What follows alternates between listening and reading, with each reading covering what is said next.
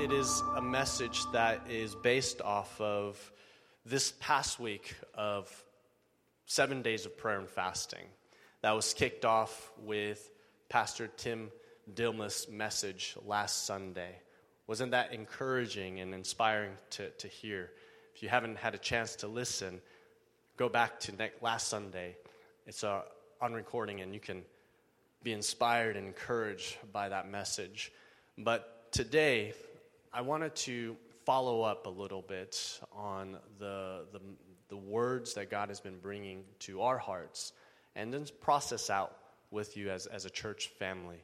And then beginning next week, again, we'll start up back with our sermon series, Oh My Soul, because there's a few more topics that I'd love for us to address before we wrap up that sermon series. But if it's okay to kind of break the rules and do a standalone sermon here in the middle, I think this could be a very important message for us in the light of the conversation that we're having with God, our wonderful Father. So the message title is No Greater Love. No Greater Love. And today's Bible quote comes from Ephesians chapter 5, verse 1 through 2. And it reads this: Therefore be imitators of God as beloved children. Did you know that we're children of God? If you are a disciple of Jesus Christ, a follower of Him, we are also called children of God. Yeah? And we're to, as children, imitate God our Father. That's what children do, don't they? They imitate their parents. That's how they learn. Sometimes they have no idea what they're imitating, but they do that, and that's how they learn how to live, I guess, and how to be a human being in some ways. My youngest, Uni, is imitating. She's 3, almost going on 4 or 24.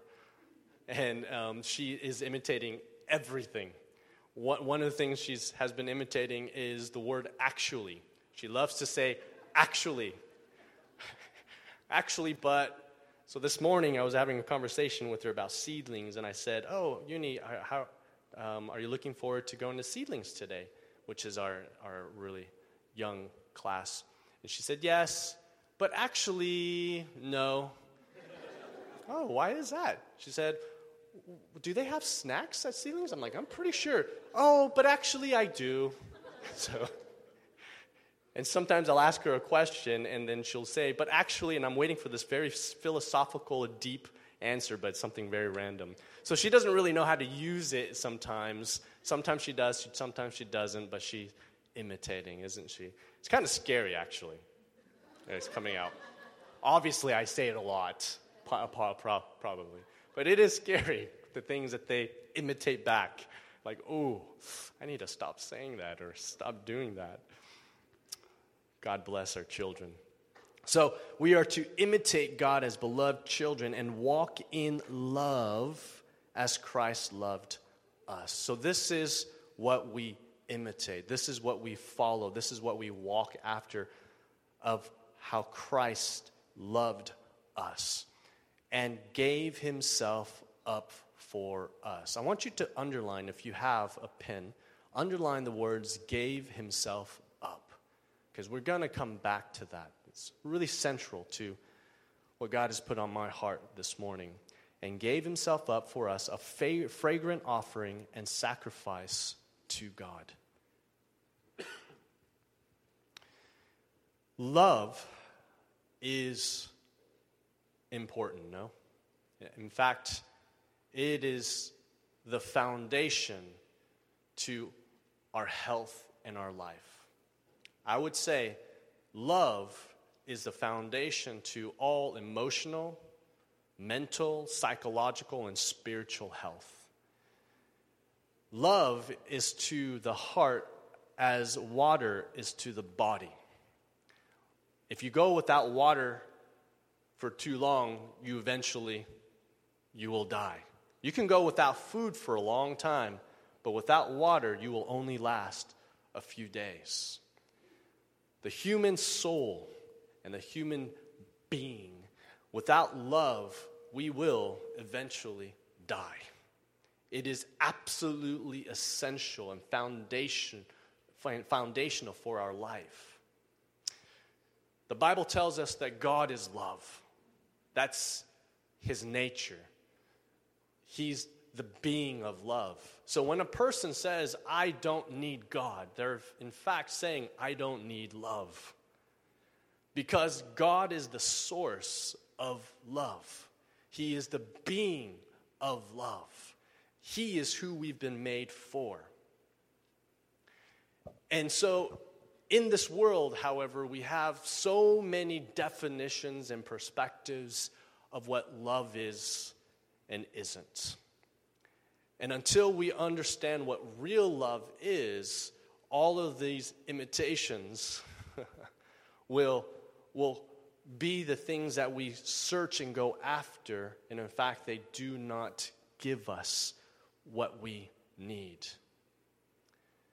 So how do we know what that real love is? Well, we got to look to God, who is that source of love.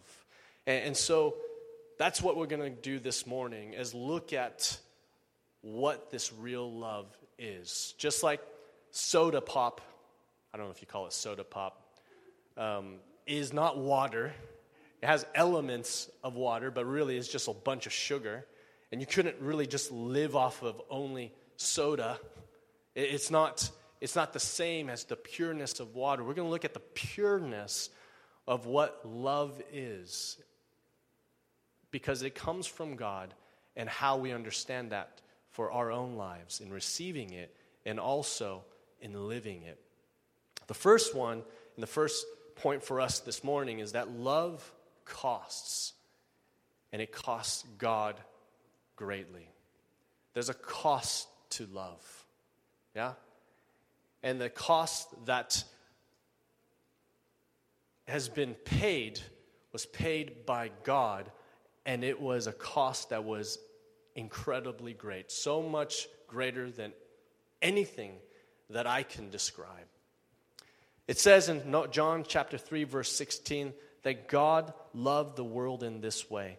He gave his one and only Son, so that everyone who believes in him will not perish but have eternal life. God gave his one and only Son. Because this is how God demonstrated, this is how God showed his love, by giving basically himself. And if you understand the Trinity aren't separate. The Trinity is one. The Trinity is one God. And so God, when he gave his one and only Son, he gives of himself. Okay? He's giving of himself. And so God gives his one and only Son, so that everyone who believes in him will not perish but have eternal life. And the one and only Son that God gave, it says in 1 Timothy 2:6, gave himself as a ransom for all. These words that Jesus gave himself has been repeated again and again and again throughout the New Testament. And there is such power in these words that we're going to take a look at here in a moment. He gave himself as a ransom for all, a testimony at the proper time. And this is how we know what love is. So we don't really know what love is. We can say God is love, but for a lot of us, okay, that's something new. I haven't really thought about that, or I understand that from the Bible, but we really don't know that until we can experience that love, okay? And this is how the Bible tells us that we know what love is. It says, this is how we know what love is. Jesus Christ laid down his life for us. In Romans 5:8, it says that God demonstrates his own love towards us in that while we were yet sinners, Christ died for us. Out of the being of love himself, out of his nature of love, God demonstrates his love. He acts with his pureness of his love. And how do we know that? Well, he died for us. He gave himself up for us. Those few words there, he gave himself. Firstly, it's a couple of points. Jesus gave himself willingly. Love does it because they want to do it. He voluntarily gave himself up. There was a plan, and that plan was good, and it was fulfilled. God did it because he wanted to. Okay? Voluntarily. He didn't have to. Wasn't hesitant to. He did it because that's what he wanted to do. He gave himself. Okay? What did he give? And here's the cost. He gave his own life. He gave up his life. Okay? This is a life that is the life above all life. This is the highest life of all. There is no higher life. There is no life more worthy and of value than the life of God. And he gave it willingly for a purpose. For you. And for me. He did it willingly because he wanted to. He paid a great cost and he gave up something of great value, which is his own life, and he did it for you. We're starting to get the understanding of what real love is. And sometimes, and Jesus did this, he told stories that were of the world and of the earth to help us understand something of a heavenly reality, right? In fact, God became human so we could actually understand who he is. Because when we know Jesus, Jesus said, you know me, you know my Father, right? And so there's a lot of times that God will help us understand things from a human perspective, because sometimes we hear something like this and it's so spectacular and so big that it takes a little bit for our mind to understand. So can I tell you a story that is a little bit more human for us to understand this love? And it comes from a story I heard from Chuck Colson, who's a pastor, he's a writer, and he tells of a group of American soldiers who were in World War II, and they were taken as prisoners of war, okay? And so they were prisoners of war, and they were sentenced to a hard labor camp, to where all day long they had a shovel for a tool, and they would dig holes for hours in the day. And in the evening time, they would bring home or bring back their shovel and bring account for it. And in this story, there was about 20 soldiers, and these 20 soldiers were lined up before a guard, and the guard counted each one of those shovels. And he counted 19. One shovel was missing. And so he flew in a rage, and he started to demand, which of you soldiers forgot to bring your shovel back? And the guilty person needed to step forward. But no one responded. There was no response. So the guard takes out his gun and says, I'm going to kill and shoot 5 of you if the guilty person doesn't come forward. And there was a very tense silence. And all of a sudden, this 19-year-old soldier, this young man, steps forward with his head hung low, and immediately the guard takes him to the side, shoots him in the head, and he dies. And then the guard comes back and says, hopefully that will teach you to forget your shovel. And hopefully next time you will take better care of your shovel so you don't end up like this guy. The guard leaves. The rest of the soldiers come around and they start to count the shovels. And there were 20 of those shovels. The guard had miscounted. Completely miscounted. Could you imagine the emotions that those soldiers were experiencing as they came around this person who gave up their life for him? This 19-year-old young man. In these few seconds, in these just matter of few seconds, this young man had weighed his life in the balance. He considered his future, of the possibility of getting married, of seeing his dad again, of going on this vacation, having this job. And in that moment, he decided that he would give up his life so that his friends could live. Would you say that's love? There is no greater love. In fact, this is what the Bible tells us.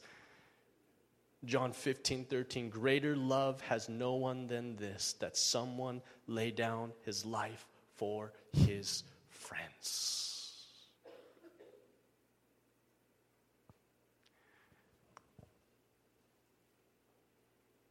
God demonstrated his love, his nature and his being of love by giving up himself so that you might live. This is what love is. At the source and at the heart and the purity of it is that God gave himself up so that you would live. And this love comes freely to you. It comes freely to me. But it doesn't mean it was free for God.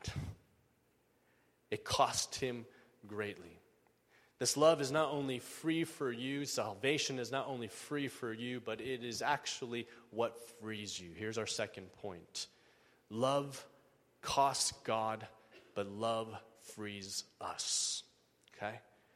This love that God gives to you, and it's not a one-time thing. This is immersive. This is forevermore. The love of God is unlimited. And the further your roots grow into the unlimited love of God, the more and more you will experience liberty and freedom.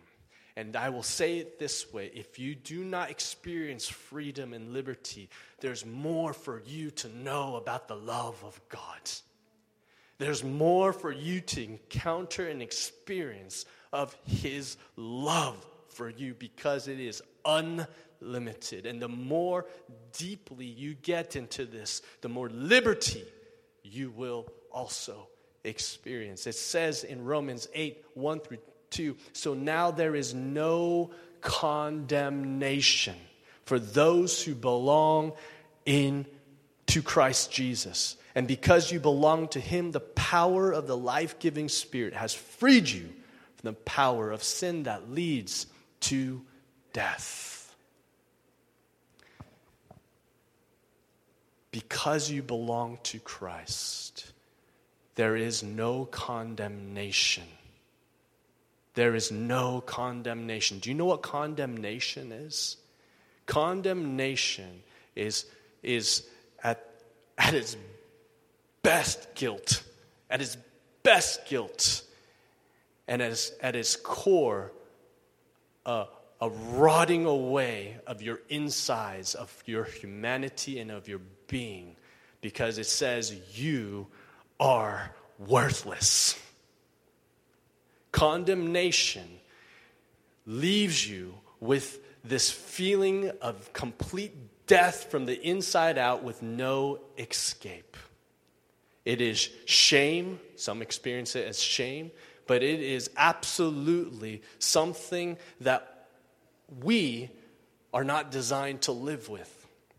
But God says if you are in Christ, there is no condemnation for those who are in Christ Jesus. God will convict you, but that is not the same as condemning you.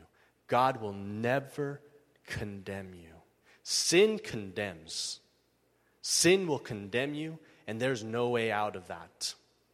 You will feel the weight of that day after day after day, and there is no escape. This is what Judas experienced. He was He betrayed Jesus, and he experienced condemnation, and there was no way out for him. That's what he experienced. Do you know who else denied Christ? Peter did. And he was convicted of it, but it led to life. And this is what the Holy Spirit will do. If you are somebody who is enslaved to the power of sin, one of the Spirit's job is to convict you of that sin.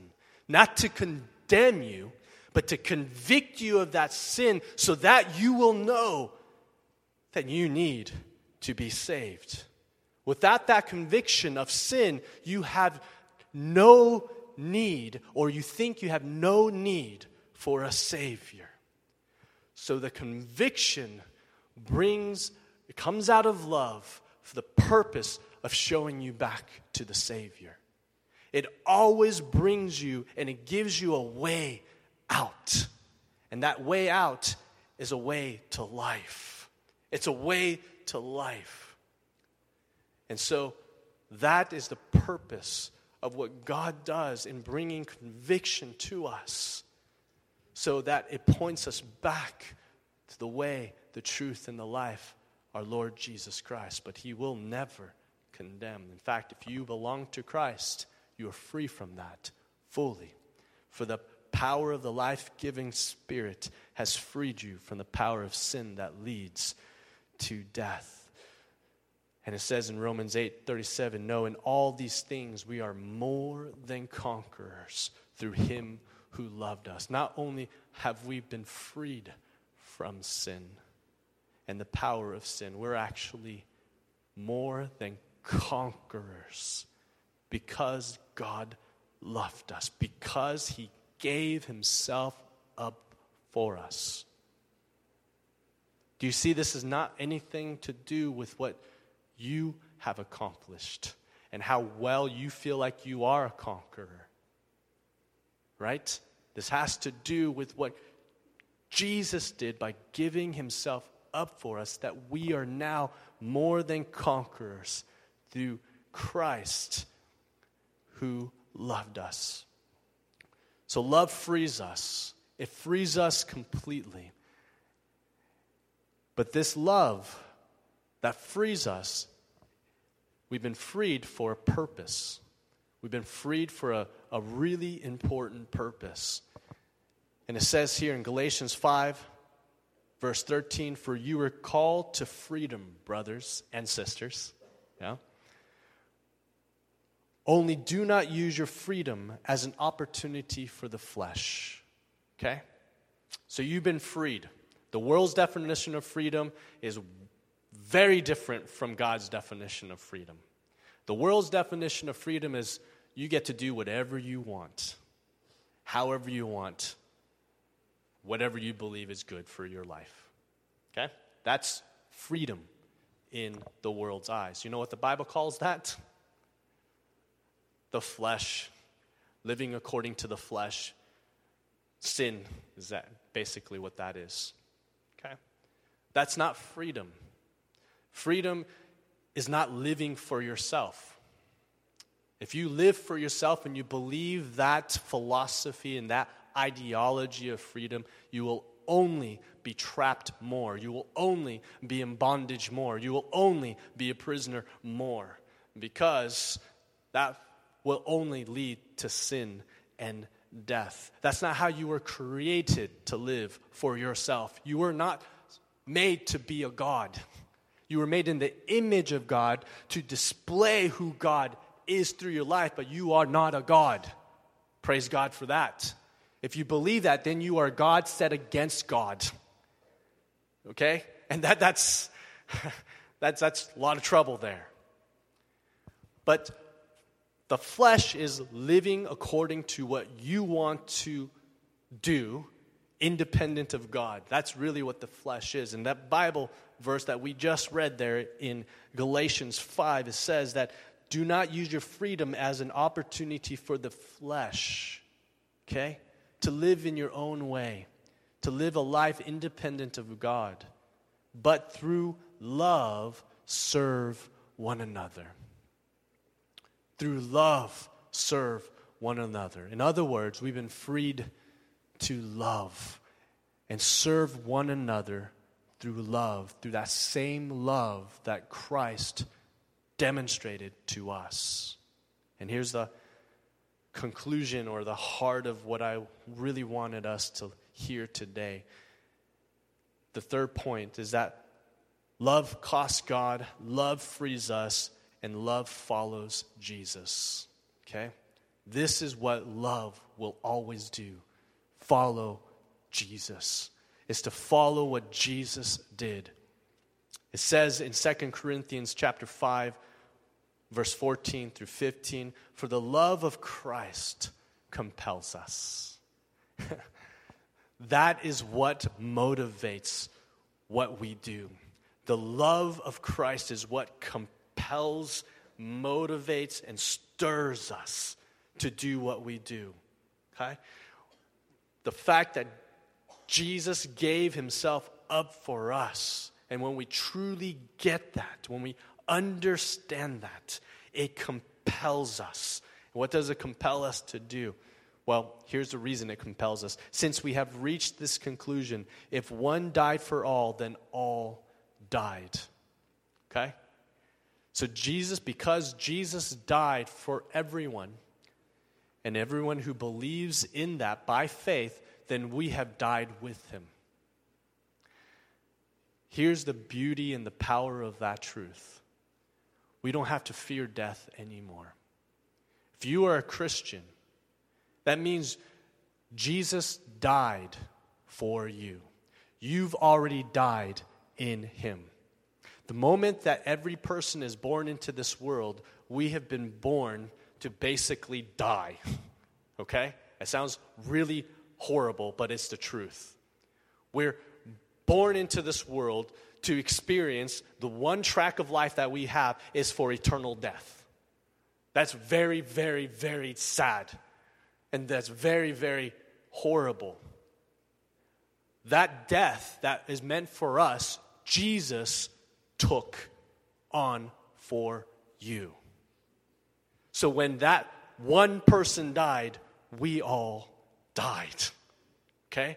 So that in this life, we've already died.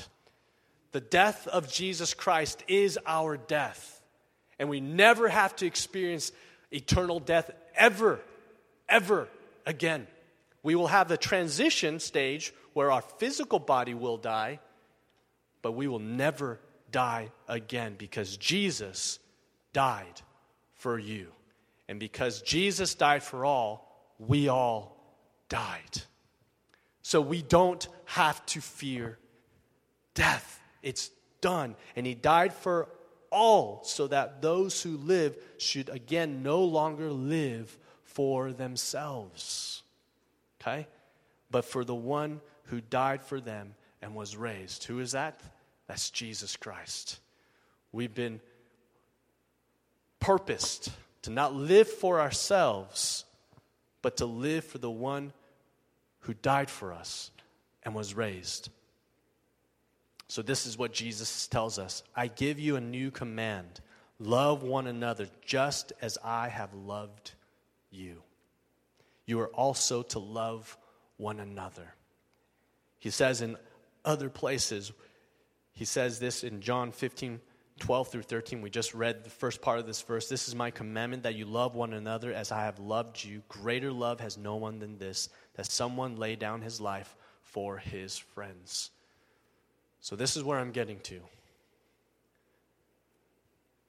We are to love as Jesus loves. That is the command, and that is the purpose of our life, to love like Jesus.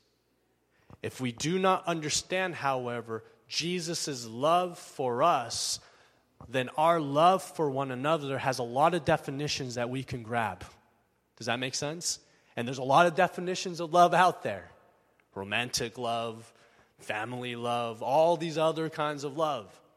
But the way we must love one another, as Jesus commanded to love, is the way he loved. And he loved by giving up himself so that you would live. So how do we love? Well, here it is. We give of ourselves so that others will live. We give up our own life so that somebody else will have life.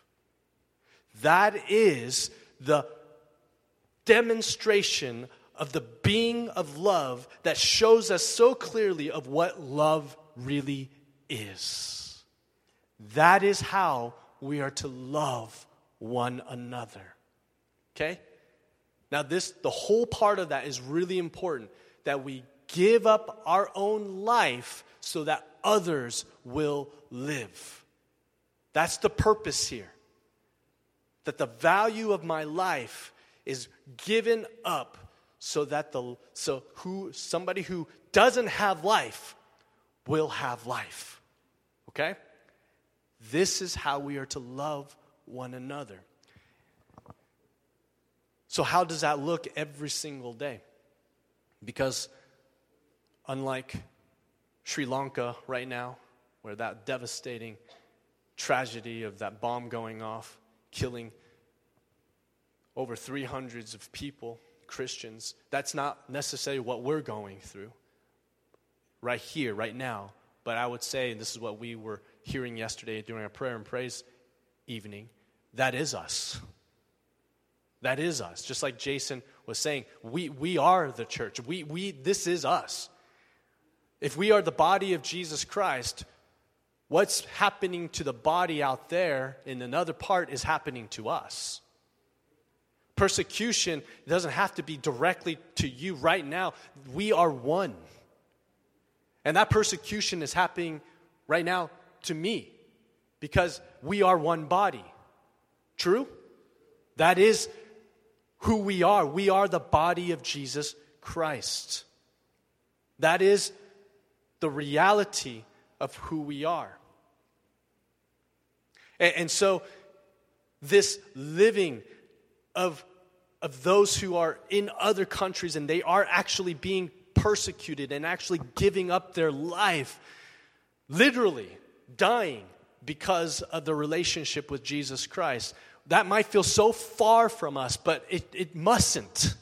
It mustn't. Because that is your brother, and that is your sister, and that is me, because that is us. We are the body of Jesus Christ. And for that to be a reality, even that's not out there, and to be a reality here, that's how we must live with one another. In the small ways, which are the big ways. Okay? So what does that mean? Well, the Bible tells us here. In simply ways, above all, love each other deeply because love covers over a multitude of sins. Do you experience people's sins in your life? Yeah. Well, Bible says love. Enter and approach with God's love because that love covers a multitude of sins. It says carry each other's burdens, and in this way you fulfill the law of Christ. Carry each other's burdens, and in this way you fulfill the law of Christ. Why would you do that? Because you don't live for yourself. You give up yourself so that another person will experience life. That is what love is. In fact, husbands, this is what the Bible says in Ephesians chapter 5:25. Husbands, love your wife as Christ loved the church and gave himself up for her. Do you see that? Husbands? Right? I will die for my wife. Well, okay. Well, let's start a little bit before that. Okay? Will you give up your life as Christ gave up his for the church? That's how he demonstrated love. So what does that mean, Pastor? How do we start to really, really hone in on this? Well, here's the thing. People's lives are messy. My life is messy. I don't know about yours. My home is messy too, but my life is It has a little bit more mess to it. But I think that goes for a lot of people. That means you enter into the people's lives, because you can't love people without entering into their lives, right? And have you heard of boundaries, the concept of boundaries? When you say no and learning how to say no, that's a good thing.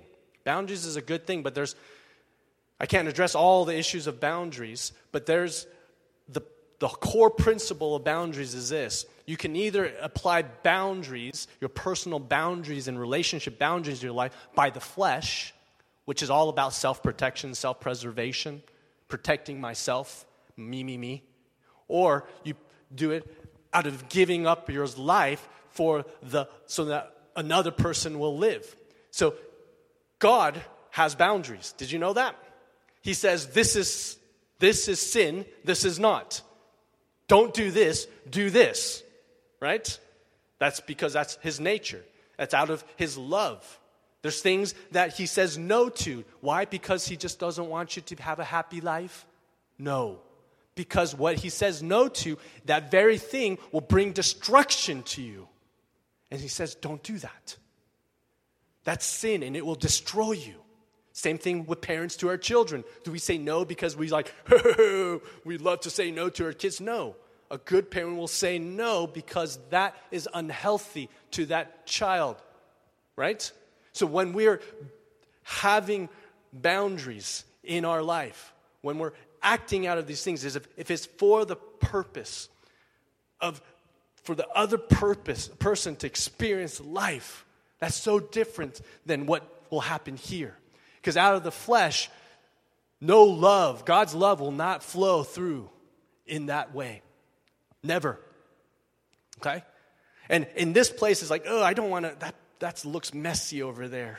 I don't know if I want to get into that area and that space in that person's life.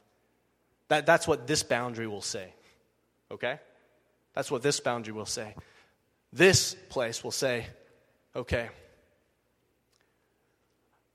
I have and I carry the death of Jesus in my body for the purpose that the life of Jesus may be displayed through my body. Did you know that the Bible tells us that we carry the death of Jesus in our body? Always. If you're a Christian, you carry the death of Jesus in your body. You know what the death of Jesus does? It absorbs sin. It takes away the power of sin. It kills the power of sin and buries it forevermore. And I promise you, this is a guarantee from the Word of God. If you live by that, and you understand you carry the death of Jesus, you will enter into the lives of people where it might be so sin-filled, and it will absorb their sin and will bury it. So then the life of Jesus has ability to flow out of you and touch the deepest places of their soul. We are the people of God. We love as Jesus loves. And so how do we do that? Well, we give up ourselves so that others will live. And that is these are small things we do, and we live this way in small ways. Hey, when the big day comes, and if that ever comes, that's just another example of it. But this is something we live day out, day in, so that others will live. This is the love of God, and it cost God greatly. It cost God greatly so that you could have it. But as you have it and you experience it, it will compel you to follow Jesus, to love like he loved. I'll wrap up with this wonderful verse. If you haven't memorized this verse, memorize it. It is of great power. Galatians 2:20, I have been crucified with Christ. It is no longer I who live, but Christ who lives in me. And the life which I now live in the flesh, I live by faith in the Son of God, who loved me and gave himself for me. Jesus gave himself for you. If you did not know that, then he's telling that to you right now so that you can accept this reality and experience what you have been created to experience, which is the very love of God to fill you, propel you, and to be the purpose of your life.